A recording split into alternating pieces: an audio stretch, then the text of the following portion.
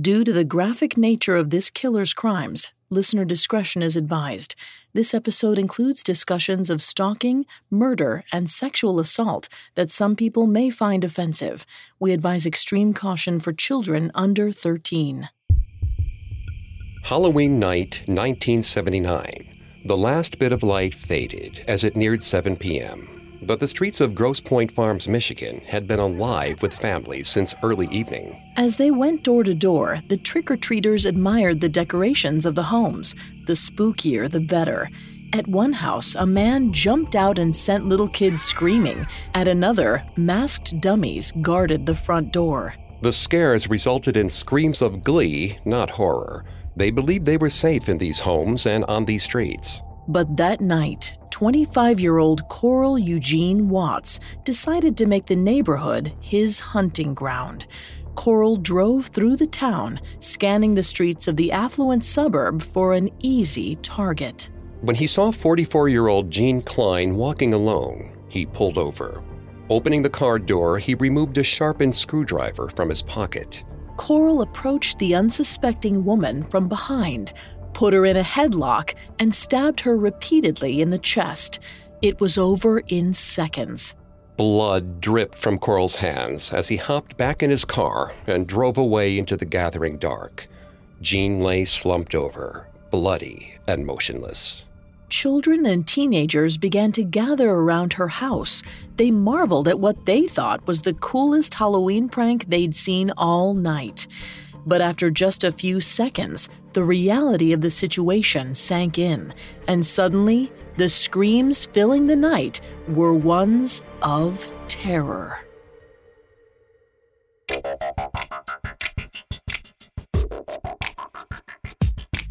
Hi, I'm Greg Polson. This is Serial Killers, a Parcast original. Every episode, we dive into the minds and madness of serial killers. Today, we're taking a close look at Coral Eugene Watts, also known as the Sunday Morning Slasher. I'm here with my co-host, Vanessa Richardson.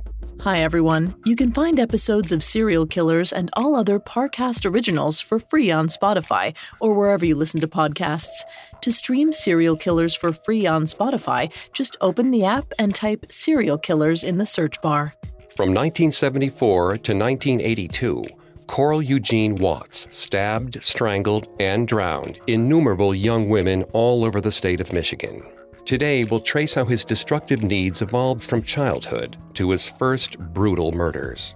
In our next episode, we'll follow Coral's murder spree as it moves across state lines and the final attack that led to his capture. We've got all that and more coming up. Stay with us. This episode is brought to you by Anytime Fitness. Forget dark alleys and cemeteries. For some, the gym is the scariest place of all. But it doesn't have to be. With a personalized plan and expert coaching, Anytime Fitness can help make the gym less frightening. Get more for your gym membership than machines. Get personalized support anytime, anywhere. Visit AnytimeFitness.com to try it for free today. Terms, conditions, and restrictions apply. See website for details. This episode is brought to you by Visit Williamsburg. In Williamsburg, Virginia, there's never too much of a good thing. Whether you're a foodie, a golfer, a history buff, a shopaholic, an outdoor enthusiast, or a thrill seeker, you'll find what you came for here and more. So ask yourself, what is it you want? Discover Williamsburg and plan your trip at visitwilliamsburg.com. I'm Tanya Mosley. In 1987, my sister Anita vanished without a trace. Decades later, thanks to DNA, we found her. But that's only the beginning of the story. She Has a Name is a new audio documentary that explores the search for redemption, confronting trauma, and healing in the face of unimaginable loss. Subscribe now to Truth Be Told presents She Has a Name, where every revelation brings us closer to the truth. There's an area in Texas with a curious legacy. Known as the Texas Bermuda Triangle, it's the central point between three infamous massacres. In 1966, Charles Whitman killed 14 people in and around a tower at the University of Texas, Austin. Almost 30 years later, the federal government's siege of the Branch Davidians in Waco left over 80 dead. And almost exactly in between these two cities lies the town of Killeen, where George Hennard killed 23 people at a Luby's cafeteria in 1991. And it was in this city that Carl Eugene Watts was born to Richard and Dorothy May in 1953. And perhaps in this triangle of death, the first seeds of darkness were planted in him. The family didn't stay long, however. After a few moves and a divorce, Carl, his sister, and his mother eventually settled in Inkster, Michigan, a suburb of Detroit. Dorothy found work as a high school art teacher. Still, the family of three often returned to West Virginia to visit Carl's grandparents. Carl treasured his time in the old coal miners' town. He loved his grandma's house and the drawl of his cousins' accents that would string out his name from Carl to sound like Coral. He liked the pronunciation so much that he had his mother legally change his name to Coral. That's how we'll refer to him for the remainder of the episode. It was in the forest behind the house that young Coral first became obsessed with hunting small creatures, like jackrabbits, with his grandfather. Coral's early inclinations and enjoyment for hunting may have been an early indicator for the violence he would feel driven to when he grew up. Vanessa's going to take over on the psychology here and throughout the episode. Please note, Vanessa is not a licensed psychologist or psychiatrist, but she has done a lot of research for this show. Thanks, Greg. Dr. Eleonora Goloni, an author and developmental psychologist, has carried out research about the link between animal cruelty, antisocial behavior, and aggression. She suggests that acts of interpersonal violence are frequently preceded by or co-occur with acts of cruelty to animals as red flag markers that were previously ignored. But if Coral displayed any violence towards people as a child, his family didn't seem to register it. In an interview with the Houston Chronicle, Coral's grandmother said he was always a good little boy who stayed around her and his mother. Outside of the house, Coral had difficulties in school. Still, he worked tirelessly on his homework and managed to get good grades. But when Coral was in the 3rd grade, he and his sister Sharon both contracted meningitis, a viral or bacterial inflammation of the brain and spinal cord membranes. Sharon was treated at Detroit General Hospital, but Coral was refused admittance for reasons unknown.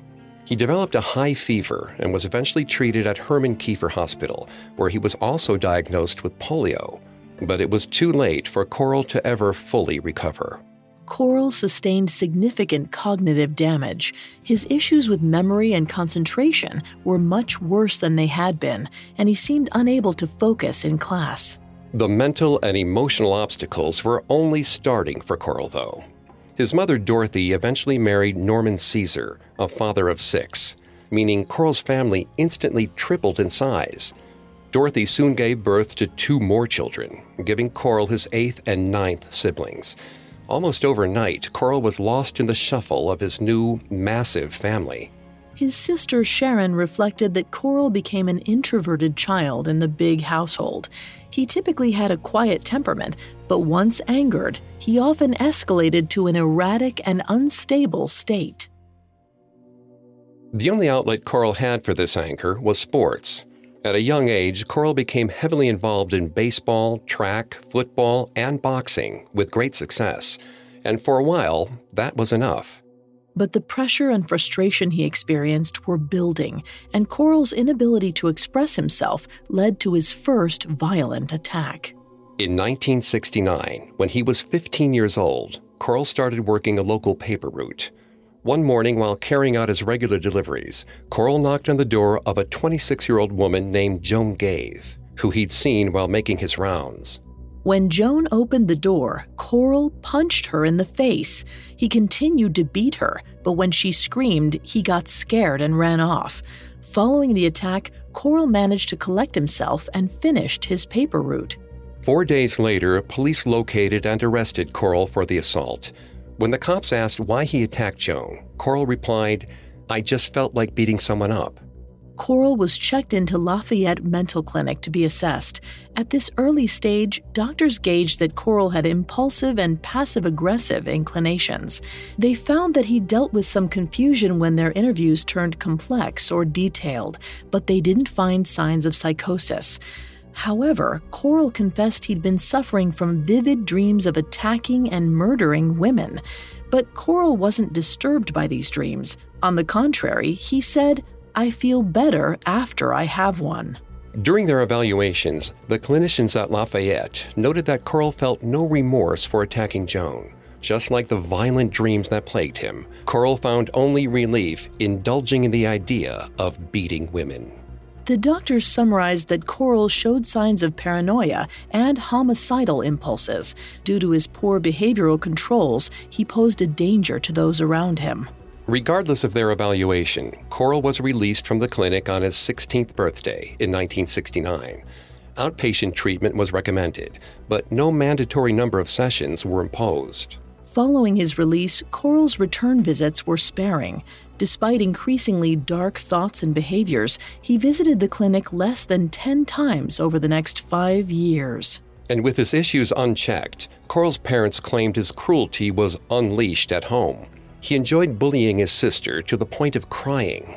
Luckily for her, he had multiple ways of indulging his aggressive nature.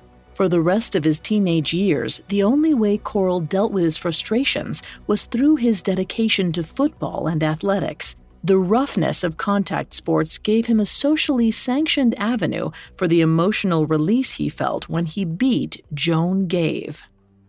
Around this time, Coral started fabricating stories for the therapists. In his sessions, Coral claimed that his mother emotionally and physically abused him. He told the doctors that she would manipulate his feelings, beat him, and yell at him. According to him, it wasn't unusual for his mother to hit him across the face.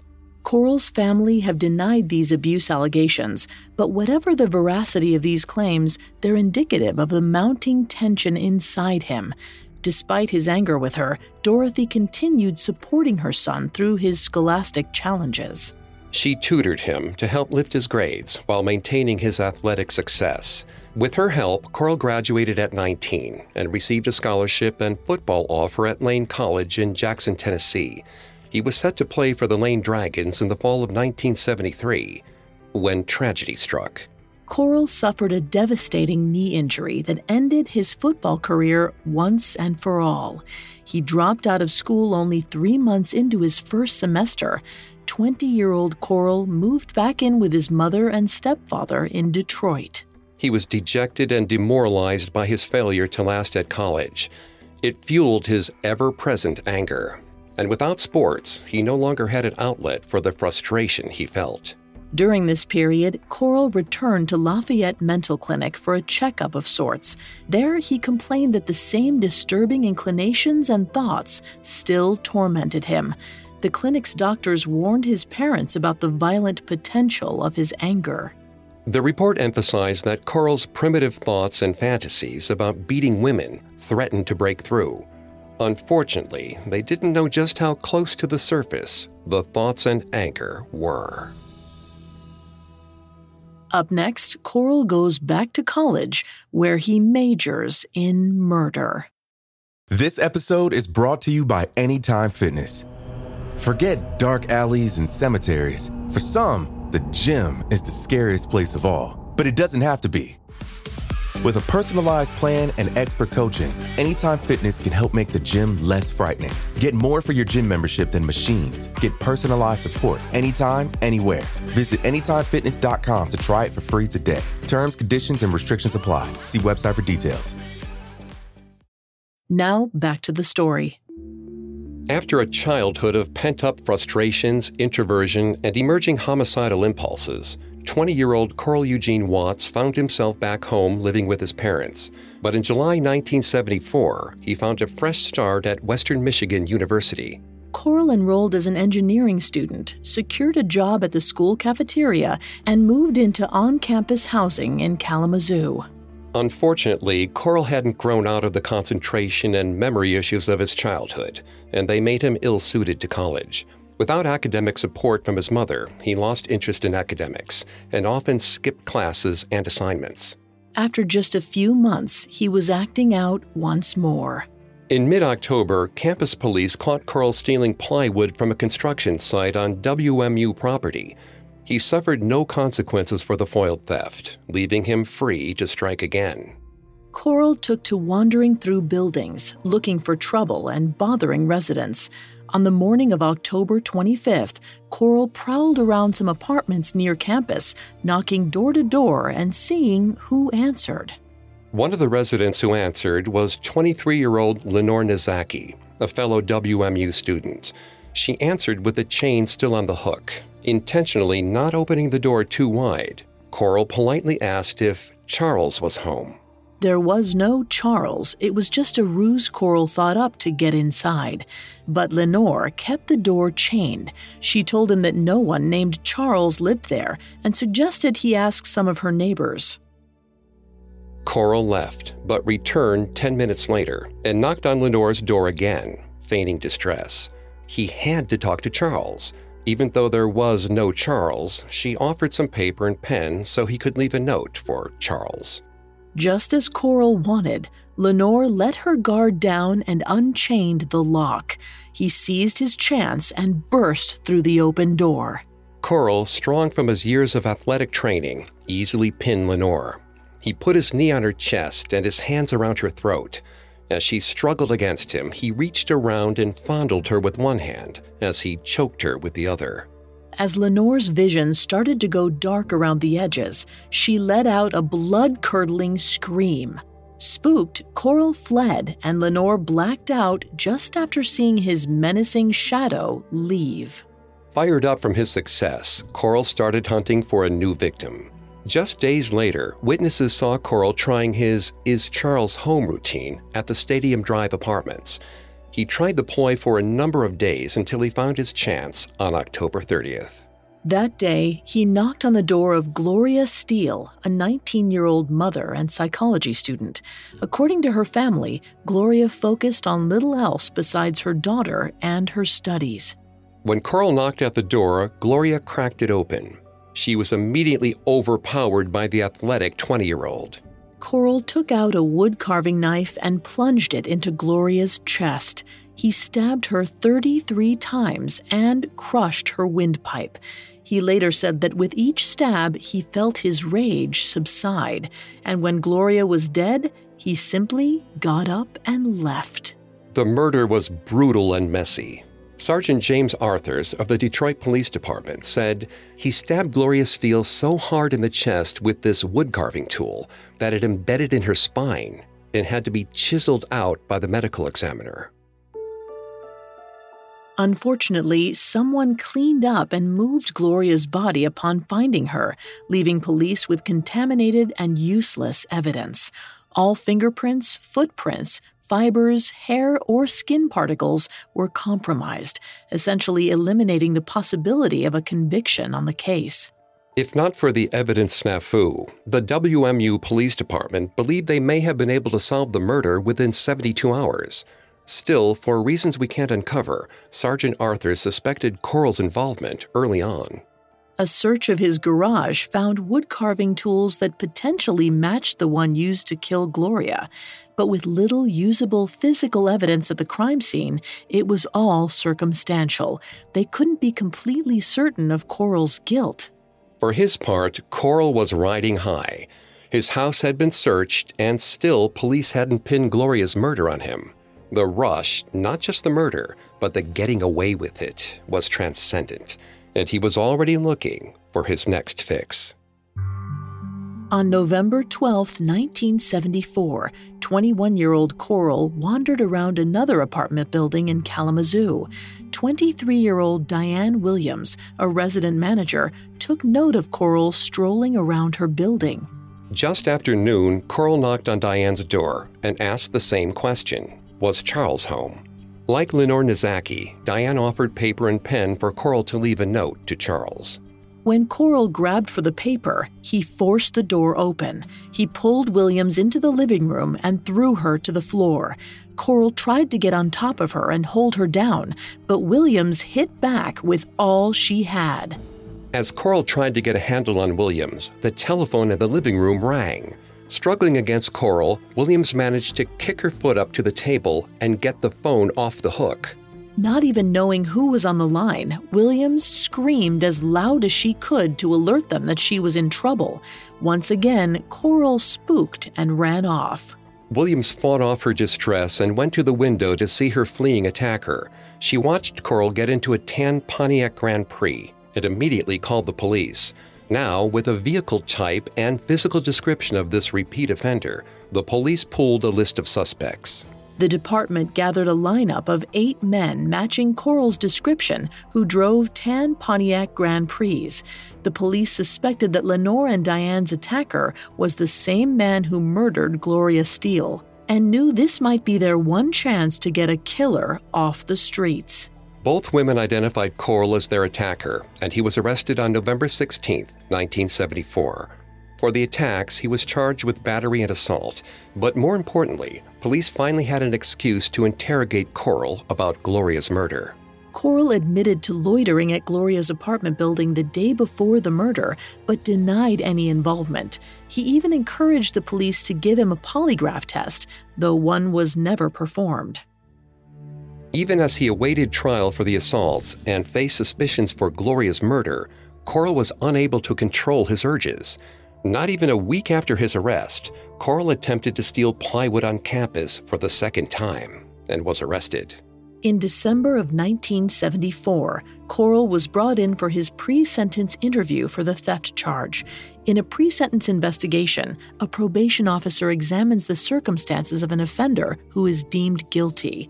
The process is designed to ascertain a truer picture of the criminal and crime before sentencing. During his interview, Coral slipped up and confessed to the attacks not only of Lenore and Diane, but at least 15 additional women in the area. After realizing his mistake, Coral stopped answering questions and demanded a lawyer.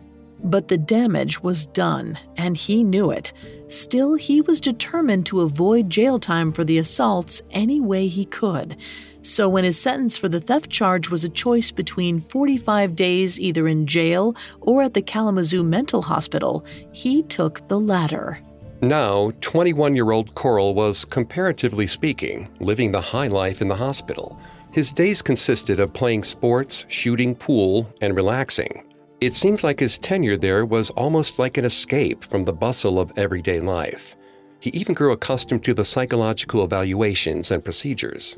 Coral was a straightforward case in the eyes of the doctors at the hospital. Their sessions with him revealed no issues with religion, voices, suspiciousness, or psychosis. However, Dr. James Catilius diagnosed Coral with antisocial personality disorder. Coral's repeated lies, aggressive assaults, and distinct lack of remorse all qualified him for the diagnosis. That said, it's important to note that not all people with ASPD become violent or hurt others.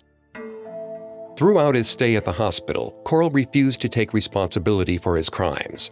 He blamed his behavior on others, was dominated by impulsivity, and demonstrated a distinct lack of growth or awareness following his arrests and treatments. But he had learned how to use spectacle to get what he wanted from the mental hospitals. When Coral concluded his 45-day sentence, he was released back out into the world, more calculated and confident than ever. Up next, Coral creates one life and takes even more. Now back to the story. In early 1975, 21-year-old Coral Eugene Watts finished up his 45-day sentence at the Kalamazoo Mental Hospital, but he still had to stand trial for charges of assault and battery against WMU students Lenore Nizaki and Diane K. Williams. Because of the upcoming trial, Coral went directly from the Kalamazoo Hospital to the Center for Forensic Psychiatry in Ann Arbor, Michigan. There, Dr. Alyssa Benedek deemed Coral competent to stand trial, declaring that he suffered no mental illness, though she also noted that he was a continued danger to society. Coral told Dr. Benedek that he found relief in beating up women and that it made him feel good. When she asked if he was distressed by what he'd done, Coral said no. It only bothered him that he was caught. While at the psychiatry center, he sought legal advice. Coral had played the system once with his stay in the Kalamazoo hospital, and it seemed he was still looking for a way to avoid serving time behind bars. But Coral wouldn't get off that easy for his assault charges. On December 19, 1975, Coral was sentenced to 1 year in the county jail. But after only 7 months, Coral was released. He soon moved back home with his mother and stepfather in Inkster, Michigan. While he was home, Coral had a fling with a childhood friend, Dolores Howard. Dolores became pregnant, and the couple decided to have the child together. For the time being, their relationship was at least stable, if not normal or romantic. Their daughter, Nikisha, was born in early 1979, but they didn't stay a family for long. Coral refused to claim Nikisha as his child and deserted Dolores soon after the birth. In the months leading up to Nikisha's birth, 5 women in the Detroit area were sexually assaulted. All of the women woke up to a man standing over them and groping them. Coral was never conclusively linked to the assaults, but he closely fit the description provided by the women at the times of their attacks. Around the time this wave of attacks ended, 25-year-old Coral met a young woman, Valeria Goodwill, at a discotheque. They had a brief romance before marrying in August of 1979. Marriage did nothing to settle Coral's violent behavior, and he committed another brutal murder in October of that year. On Halloween night, he drove the streets of Grosse Pointe Farms, searching for his next victim. He spotted a woman, 44-year-old Jean Klein, walking alone. Though the night was bustling with trick-or-treaters, he couldn't resist. He pulled over. He grabbed Jean from behind and held her immobile as he stabbed her in the chest. When at last his rage was satisfied, he dropped Jean's body to the ground, raced back to his car, and drove away. It's likely he went straight home after the murder and cleaned up before his new wife could see the blood on his hands. But no matter how careful he was to keep his wife in the dark, she wasn't completely clueless. After a few months of marriage, Valeria noticed upsetting behavior from Coral. He had terrible violent nightmares that made him aggressive and sensitive to the touch. These nightmares also induced a state that made him appear asleep, even while he stood up and walked around. With his evident psychiatric issues left untreated, Coral's actions only grew more odd. He would dump the trash on the floor and leave it there for no apparent reason. Then he cut up candles and melted them into the dining room table.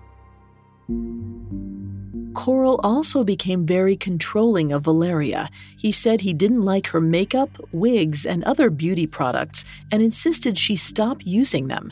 He even flushed one of her wigs down the toilet in a fit of rage. The worst part for Valeria was that Coral would leave the house for hours at a time with no explanation.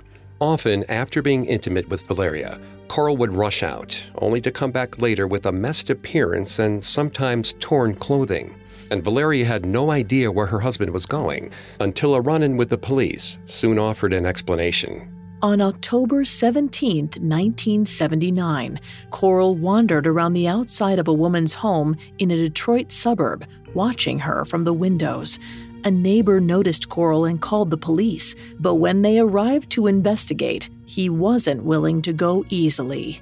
Coral led the cops on a car chase through the neighborhood, but was eventually caught and arrested for disorderly prowling. He was handed several fines and tickets, but no charges were leveled. The incident suggests what Coral was up to during his other late-night outings and why he returned to Valeria disheveled. And she wasn't the only one clued in. Now the Detroit police had Coral on their radar. Once the police realized that Coral matched the description of the offender from the 5 sexual assaults the year before, they knew they should keep tabs on him. But his latest run-in with the police didn't dissuade Coral from his nighttime prowling. Whatever he'd been doing on those evenings away, it wasn't enough to satisfy him. Even the pressure of the authorities couldn't keep him from striking again soon. On December 1st, 1979, Joseph Foy looked through the window of his apartment out onto the street. In the harsh alley lights, he could make out the figures of a man and a woman. The woman was pressed up against the wall, held there by the man. He could see the man stabbing the woman while she remained pinned. Joseph got a good look at the attacker as he left the woman slumped in front of the building and got into his tan Pontiac. Later, he would recall the man's eyes were cold and callous. Joseph called the police, who arrived to find 36-year-old Helen Dutcher dead. She'd been stabbed 12 times. Joseph sat with a sketch artist. The drawing based on his description looked a lot like Coral Eugene Watts. Unfortunately, the investigation stalled out after that. Joseph checked in with the police, but was told that nothing useful had been recovered at the scene and that no suspects had been identified. Coral had gotten away with murder once again. Still, despite this, it seems Coral still held some anxiety about being caught, so he varied his MO. Instead of prowling suburban neighborhoods, he took to nighttime drives, roaming the Michigan freeways, and he used these drives to seek out new victims. In the early morning hours of April 20th, 1980, 17-year-old Shirley Small was walking home alone. She and her boyfriend had been enjoying a night at the skating rink a few miles from her home when they got into a fight. Frustrated, Shirley broke away from the group of friends early. It was around 3:45 a.m. when Shirley's boyfriend got in his car to look for her. He caught up to her on the deserted Packard Road and offered to drive her the rest of the way home. Shirley refused, and her boyfriend drove off in frustration, leaving her to make the remainder of the journey alone in the dark. We can't be sure exactly what transpired next, but based on what we know about Coral, we can take a guess. Roving through the streets, Coral spotted Shirley walking alone. Her neighbors reported seeing her in the neighborhood at 4:30 a.m., so it's likely he followed and waited until she almost made it home before he struck. Her body was found outside at 6:45 a.m. the next morning. She was just 70 feet away from her family's townhouse when she died of 2 stab wounds to the heart. Shirley's face had shallow cuts made with a curious tool shaped like a hockey stick. The coroner determined a scalpel-like tool was used. Like Coral's other victims, Shirley wasn't sexually assaulted or robbed. It was another murder just for the sheer hell of it. And while authorities began their investigation, Coral reveled in the possibilities his latest attack opened up. A new city, a new way of finding victims, a new spree was about to begin.